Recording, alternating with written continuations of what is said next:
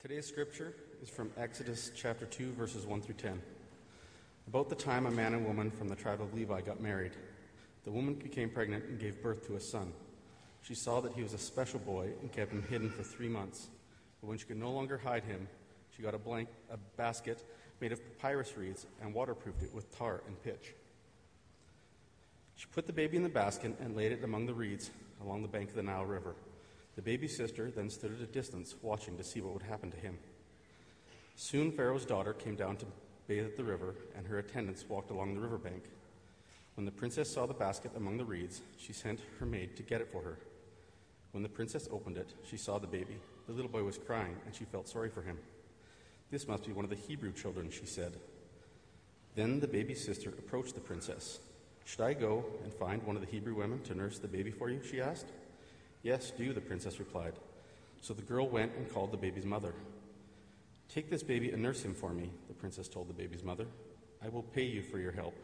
So the woman took her baby home and nursed him. Later, when the baby was older, his mother brought him back to Pharaoh's daughter, who adopted him as her own son.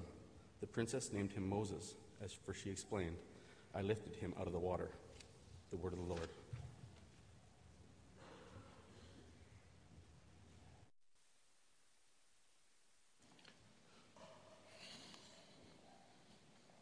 Thank you, Craig. Well, our theme as we move into the message portion this morning is Against All Odds. And today, of course, is Mother's Day. Perhaps there are days when mothers say, "Against all odds, we will get through this. We'll move on." You know, and kids get real savvy when they want something from their parents. Most families want a little dog running around. We've watched this in our family just recently. And grandkids figure out the best way to get a puppy for Christmas is to beg their mom and dad for a baby brother. And then you just kind of settle somewhere. I like the little one-liner on mothers. Every time you talk to your mom, your mind should remember that this conversation will be recorded for training and quality purposes. So you better be careful what you say. I love the mom's reply to her kids. "If you want breakfast in bed, sleep in the kitchen." Can I just say that Mother's Day is not always the easiest Sunday for many? I get that. It can be an emotional day on a number of fronts. So this is not a sermon on guilt this morning, or not measuring up, or anything like that. I just want to reaffirm your significance as moms. And sometimes I know it's discouraging to be a mom. It's tough. But I just want to reaffirm how significant you are, moms, because what you do and who you are makes a huge difference. I saw a little guy not too long ago. He stumbled and he fell and he skinned a knee, and it bothered him for a little bit. First stop was to tell his mom about his journey, and no sooner was it out of his mouth and he was fine. He was just up and running again. He just had to say it to his mom, and then life continued as normal. There is something about saying it to mom that changes everything. Moms are quite amazing people. A teacher gave her class of second graders a lesson on the magnet. You know those magnets, and you can pick up little filing clips and bobby pins and whatever, and it'll just be attracted to it. So she gave her class a little lesson on the magnet and what it does. And the next day, in a written test, she included this question. It said, "My full name has 6 letters. The first one is M. I pick up things. What am I?" And when the test papers were turned in, the teacher was astonished to find that almost 50% of the class answered the question with the word mother. Mother. They completely forgot about the magnet. Every mom knows about picking up things. A teacher asked a boy this question. Suppose your mother baked a pie and there were 7 of you, your parents and 5 children. What part of the pie would you get? "A sixth," replied the boy. "I'm afraid you don't know your fractions," said the teacher. "Remember, there are 7 of you." "Yes, teacher," said the boy, "but you don't know my mother." Mother would say, "He doesn't want any pie, so you get to have it too." Now, I want to introduce you to a wonderful mom this morning. You might have met her before, but good chances are you forgot her name. She doesn't wear a name tag very much in the Bible. In fact, it's a bit of a challenge to track down her name. But I'll tell you up front, her name is Jochebed. Does that make you say, "Oh, Jochebed"? Or do you want to say, "Still doesn't ring a bell with me"? Well, you know her son better than you know her, because Moses was a dominant figure in Old Testament history. We know Moses, but we don't know a great deal about his mother or his father. If you search it out, you'll find their names tucked away in some family records in Exodus chapter 6 and verse 20. And that's about it in the whole scripture. It says that Amram married his father's sister, Jochebed, and she gave birth to his sons, Aaron and Moses. Well, that's about it in terms of name tags. But the storyline today takes us to Exodus 2, and it's a fascinating story of a mom up against all odds. And first of all, you have to see their difficult environment. What a difficult environment in which to raise a family. We use the expression today that he was born on the wrong side of the tracks. And such words could not be more true for Moses and his mother Jochebed. Perhaps you're familiar with the times in which Moses was born. Because of the famine that Israelites had been granted permission to live in Egypt. And those were back in the days of Joseph. But the years had gone by. In fact, about 400 years had passed. And this little company that entered Egypt, perhaps only a couple of hundred people, had now grown immensely. And they settled in a province of the country called Goshen. And Joseph long ago had died. And the Pharaoh that granted permission to the Israelites to come into their country had long ago passed from this life. So this was a new day. And the new king who came to power was threatened. The Israelites living in their country was now outnumbering the Egyptians, which was a formula for disaster. It was becoming painfully clear to the Egyptian administration that their country was now in jeopardy, that there could be a takeover if they didn't put the brakes on the population of the Israelites. So there went out an order to restrict the growth of the Israelites to only girls. Verse 22 of chapter 1 puts it very graphically. Then Pharaoh gave this order to all his people: "Throw every newborn Hebrew boy into the Nile River, but you may let the girls live." Now, this is the tough environment into which Moses was born. His parents already had Miriam, his sister, who was perhaps a young teenager at this point. And Aaron was probably about 3 years old. But when Moses was born, the political and economic climate had severely changed. The Israelites were oppressed. They worked hard under the blazing sun and day in and day out. They were slaves in Egypt, forced to build these large cities like Ramses. Life was horrible. The Bible says that the Egyptians made their lives bitter. And you can imagine when Amram came home from a blistering day of working out in the sun, making these bricks, after supper, when Miriam and Aaron had gone to bed, and it was time now for Mom and Dad to also go to bed, you could perhaps hear Jochebed turning to her husband in bed and saying, "Honey, you need to know something. I'm pregnant. We're going to have another baby. And I'm scared. What if we have a little boy?" And as she puts her head on his chest, you can hear her saying, "Honey, I pray it's a girl. I could not bear to see my son thrown into the Nile River. The thought of that just makes me sick. I don't know what I would do. I couldn't handle it." Now, isn't it amazing how God works? She doesn't have a girl. She has a boy. And this is the environment into which this little guy, this little baby Moses, would be born. God is well aware of our childhood context. He's well aware of it. Yes, I think too, if we could know the heritage out of which we were born, we would be amazed at the sovereignty of God. We would be amazed at the way He has worked and the great men and women who have impacted our lives. History is full of courageous men and women who have gone before us. I've been thinking a lot about our family tree.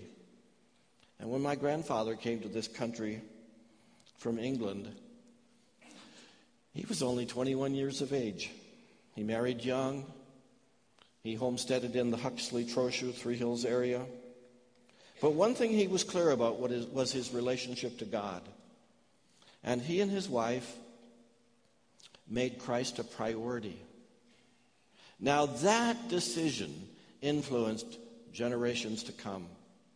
It influenced me.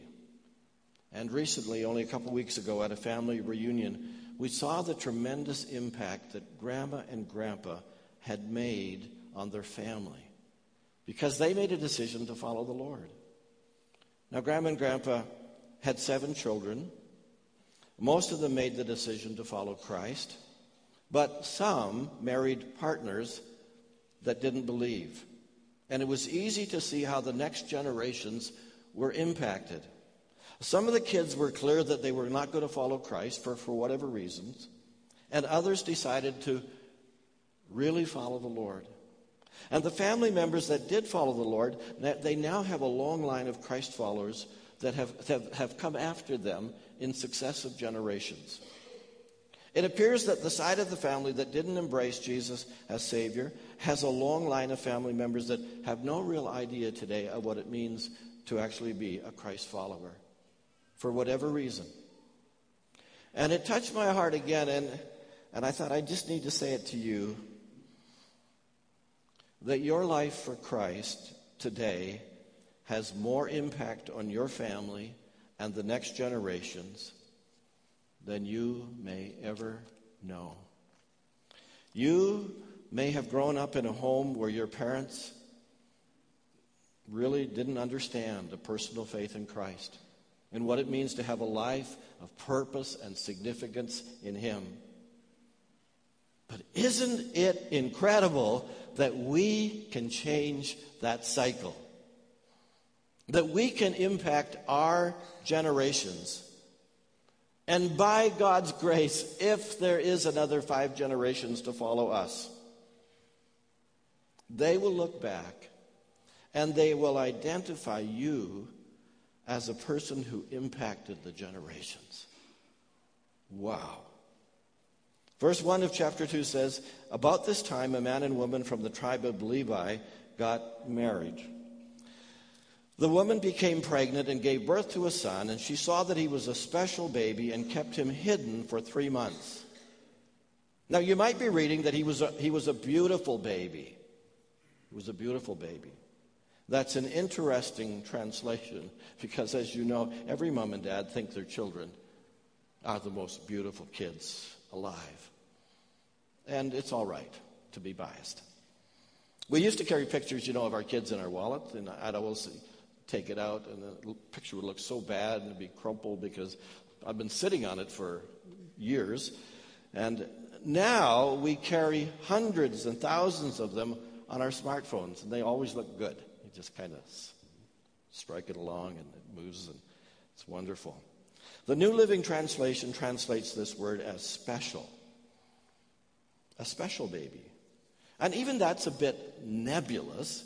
Jochebed looked at her son, and she had insight that this child was destined for something great. She could see something good was going to take place in the life of this child. Maybe the dominant word was destiny. Jochebed saw destiny in this child. And parents, I don't need to say this too much because I know you get it.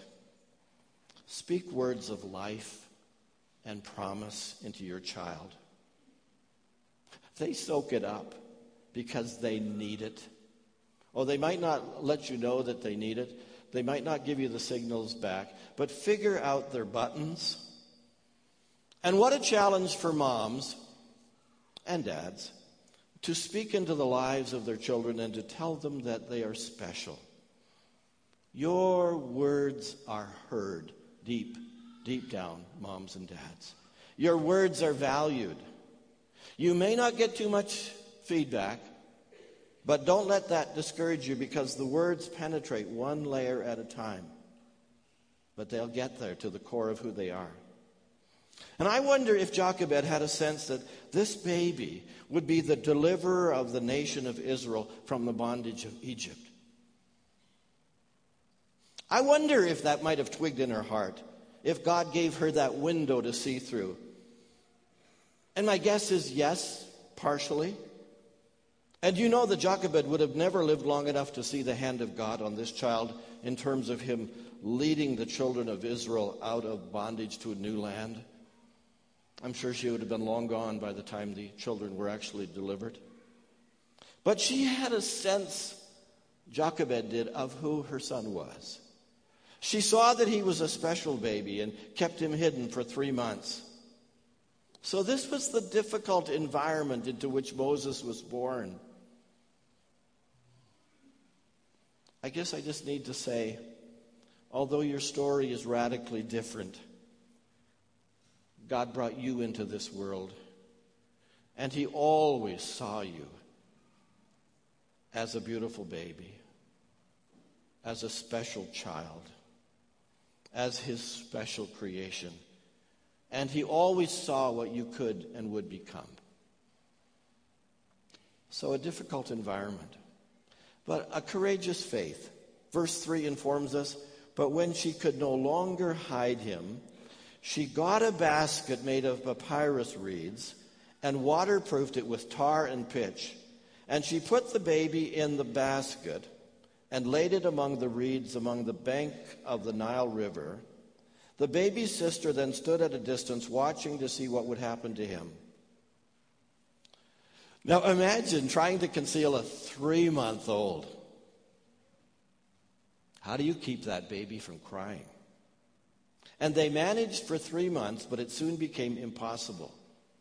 I'd like you just to see the commentary in the Hall of Faith, Hebrews 11:23. It was by faith that Moses' parents hid him for 3 months when he was born.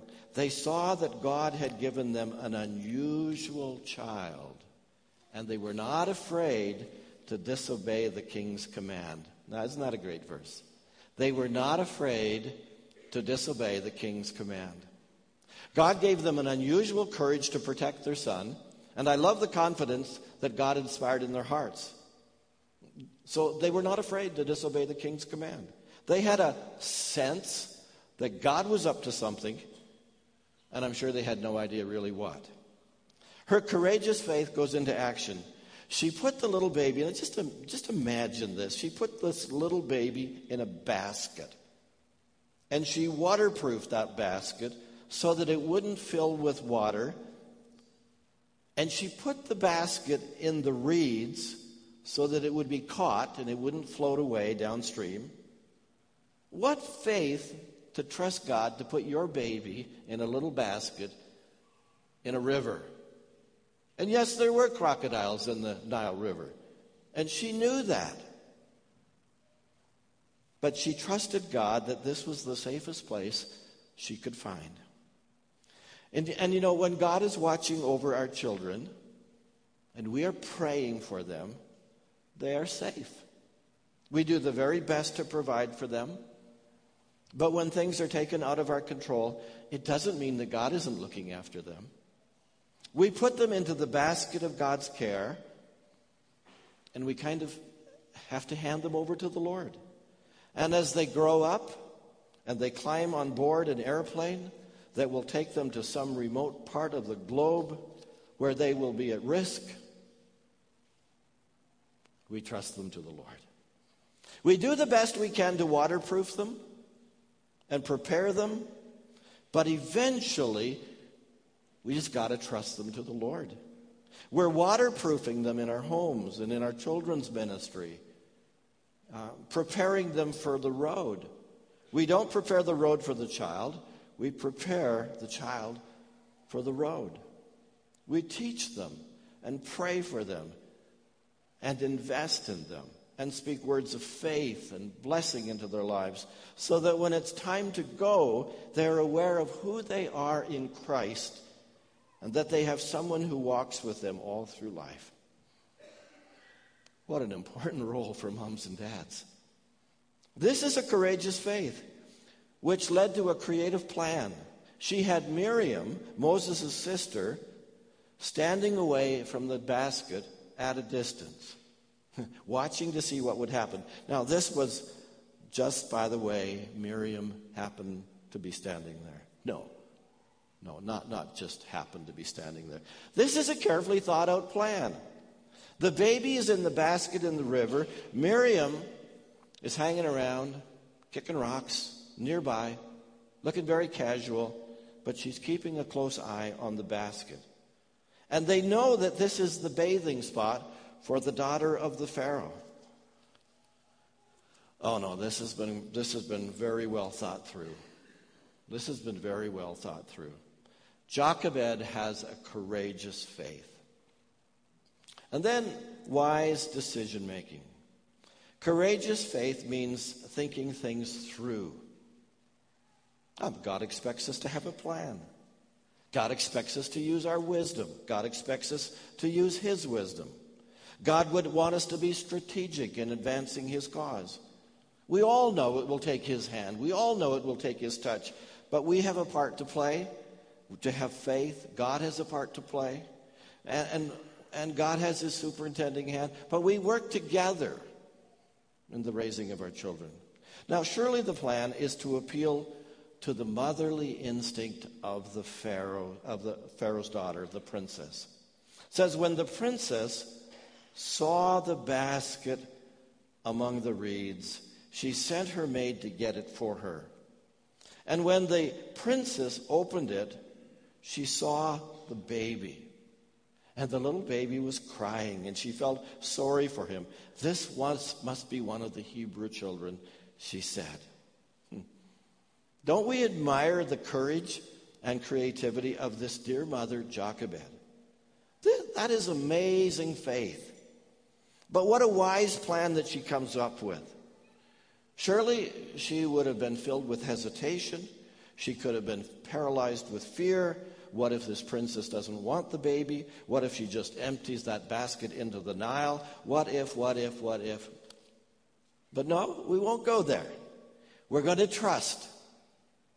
And that was the posture of Jochebed. We're going to trust. Miriam is right on cue. She just magically appears before the princess. Should I go and find one of the Hebrew women to nurse the baby for you?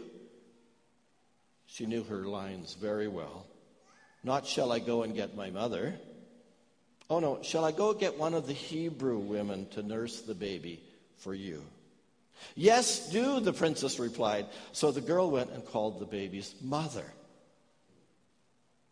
And history hangs on those words.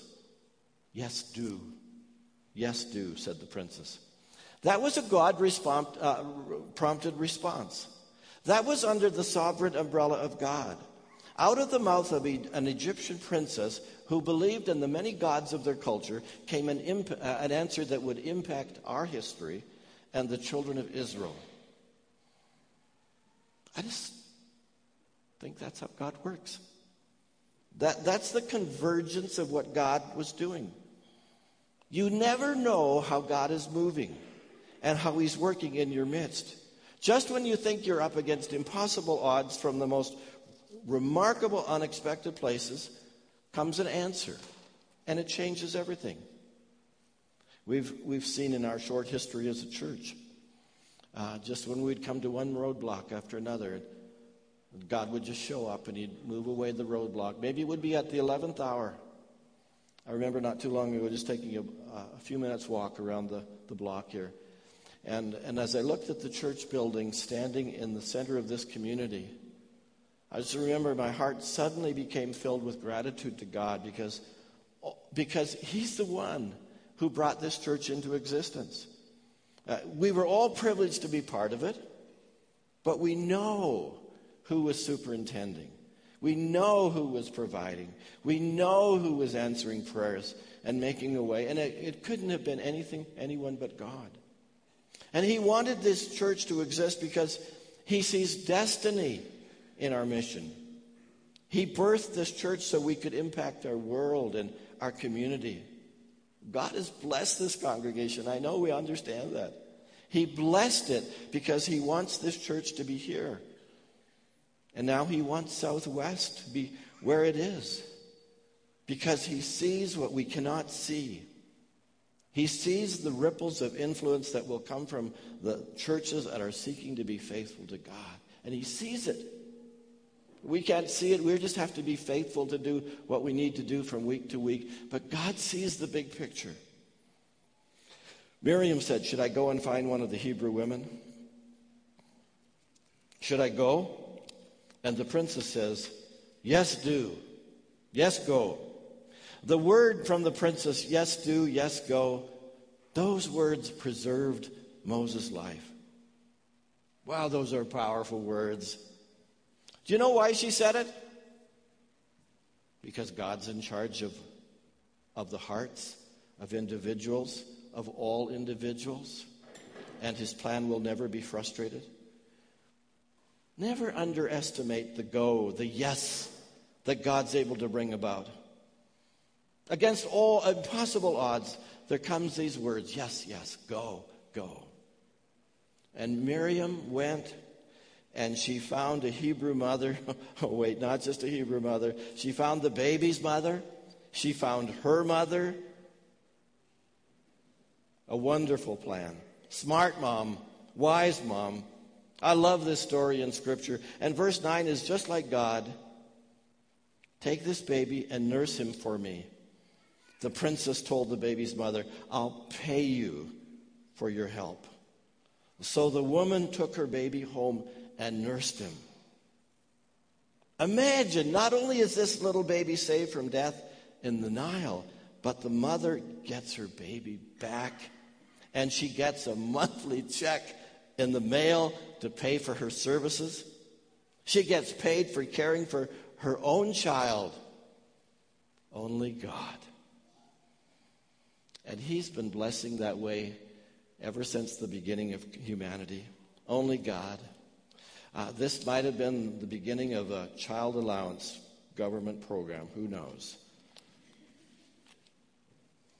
Surely we've got to see God's hand in all of this. The mother, Jochebed, did what she did, but she couldn't have done it all on her own. Pharaoh's chosen instrument of death, the Nile River, now becomes the instrument through which Moses is saved. Isn't that cool? His mother even follows Pharaoh's order in placing him in the Nile, but the baby knows just when to cry, and the Pharaoh hears the crying. And the baby is reunited with his mother, who will now be able to raise the child during the most formative years, teaching him about the God of Abraham and Isaac and Jacob. And then Jochebed will release him to the Pharaoh's daughter. And Moses will spend his youth in the Pharaoh's court, where he will learn law and rhetoric and mathematics and hieroglyphics and even the art of war. And one day, Moses will lead the 2 million people through a desert, and he'll put all of these things he's learned to work, all of those disciplines. God had him just set up perfectly for the mission that He called him to. And you know, my heart just leaps in praise to see the masterful hand of God at work in such a sovereign way. God's orchestrating all of this. Did you notice that God's never even mentioned once in the passage? Still, we know He's at work. There are things that mothers can do. There are things that fathers can do. But ultimately, they have to leave it in God's hands. And that's the hardest thing, isn't it? Just letting go. Just letting go. A mother's love never changes.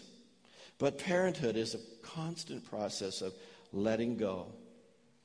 letting your child make some mistakes, letting your teenager learn some things the hard way, letting your adult child follow God's call, even if it means that he or she will be 5,000 miles away from home. But mothers, take heart.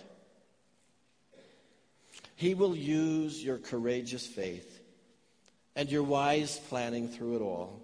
He's working behind the scenes to accomplish his purpose in your children's lives. And he will use you, but remember, it's not all up to you.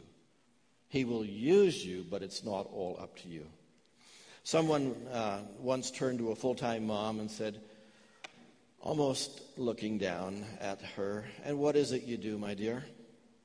And she responded, "I'm socializing two Homo sapiens into the dominant values of the Judeo-Christian tradition in order that they might be instruments for the transformation of the social order into the kind of eschatological utopia that God willed from them from the beginning of creation." And she added, "What do you do?" Moms, God uses every one of you. Doesn't mean you never experience pain or suffering, of course. You have heartache. You surely do. Even Mary, the mother of Jesus, had her heart broken. But God uses you. And he uses you to instill in your children a knowledge of faith and a love for God, who sees and knows your child's deepest need for salvation. So, you work with God. You work in tandem with God. It's not all up to you, but God is partnering with you. You are not alone, even when you don't see how it all is going to work out. The environment for you may be difficult, as it was for Jochebed, but that never stops God. Never underestimate what you bring when you bring your best to your children. And for the days that you will look back with regret that it was less than your best, give yourself a little grace, some forgiveness, stand up again, and keep moving forward. Let's together stand and pray.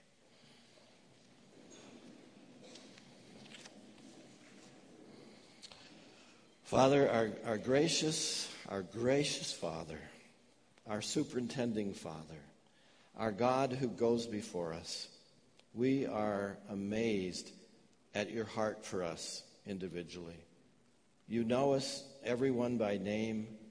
You see every detail of our lives. Sometimes we panic and we fail to see how much you're at work in our lives.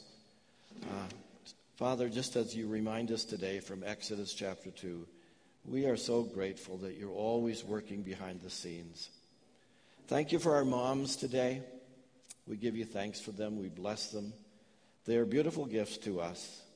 We ask that you'd bless them through the changing seasons, from young moms to grandmas and to great-grandmas. May they know that you provide in sovereign and mysterious ways.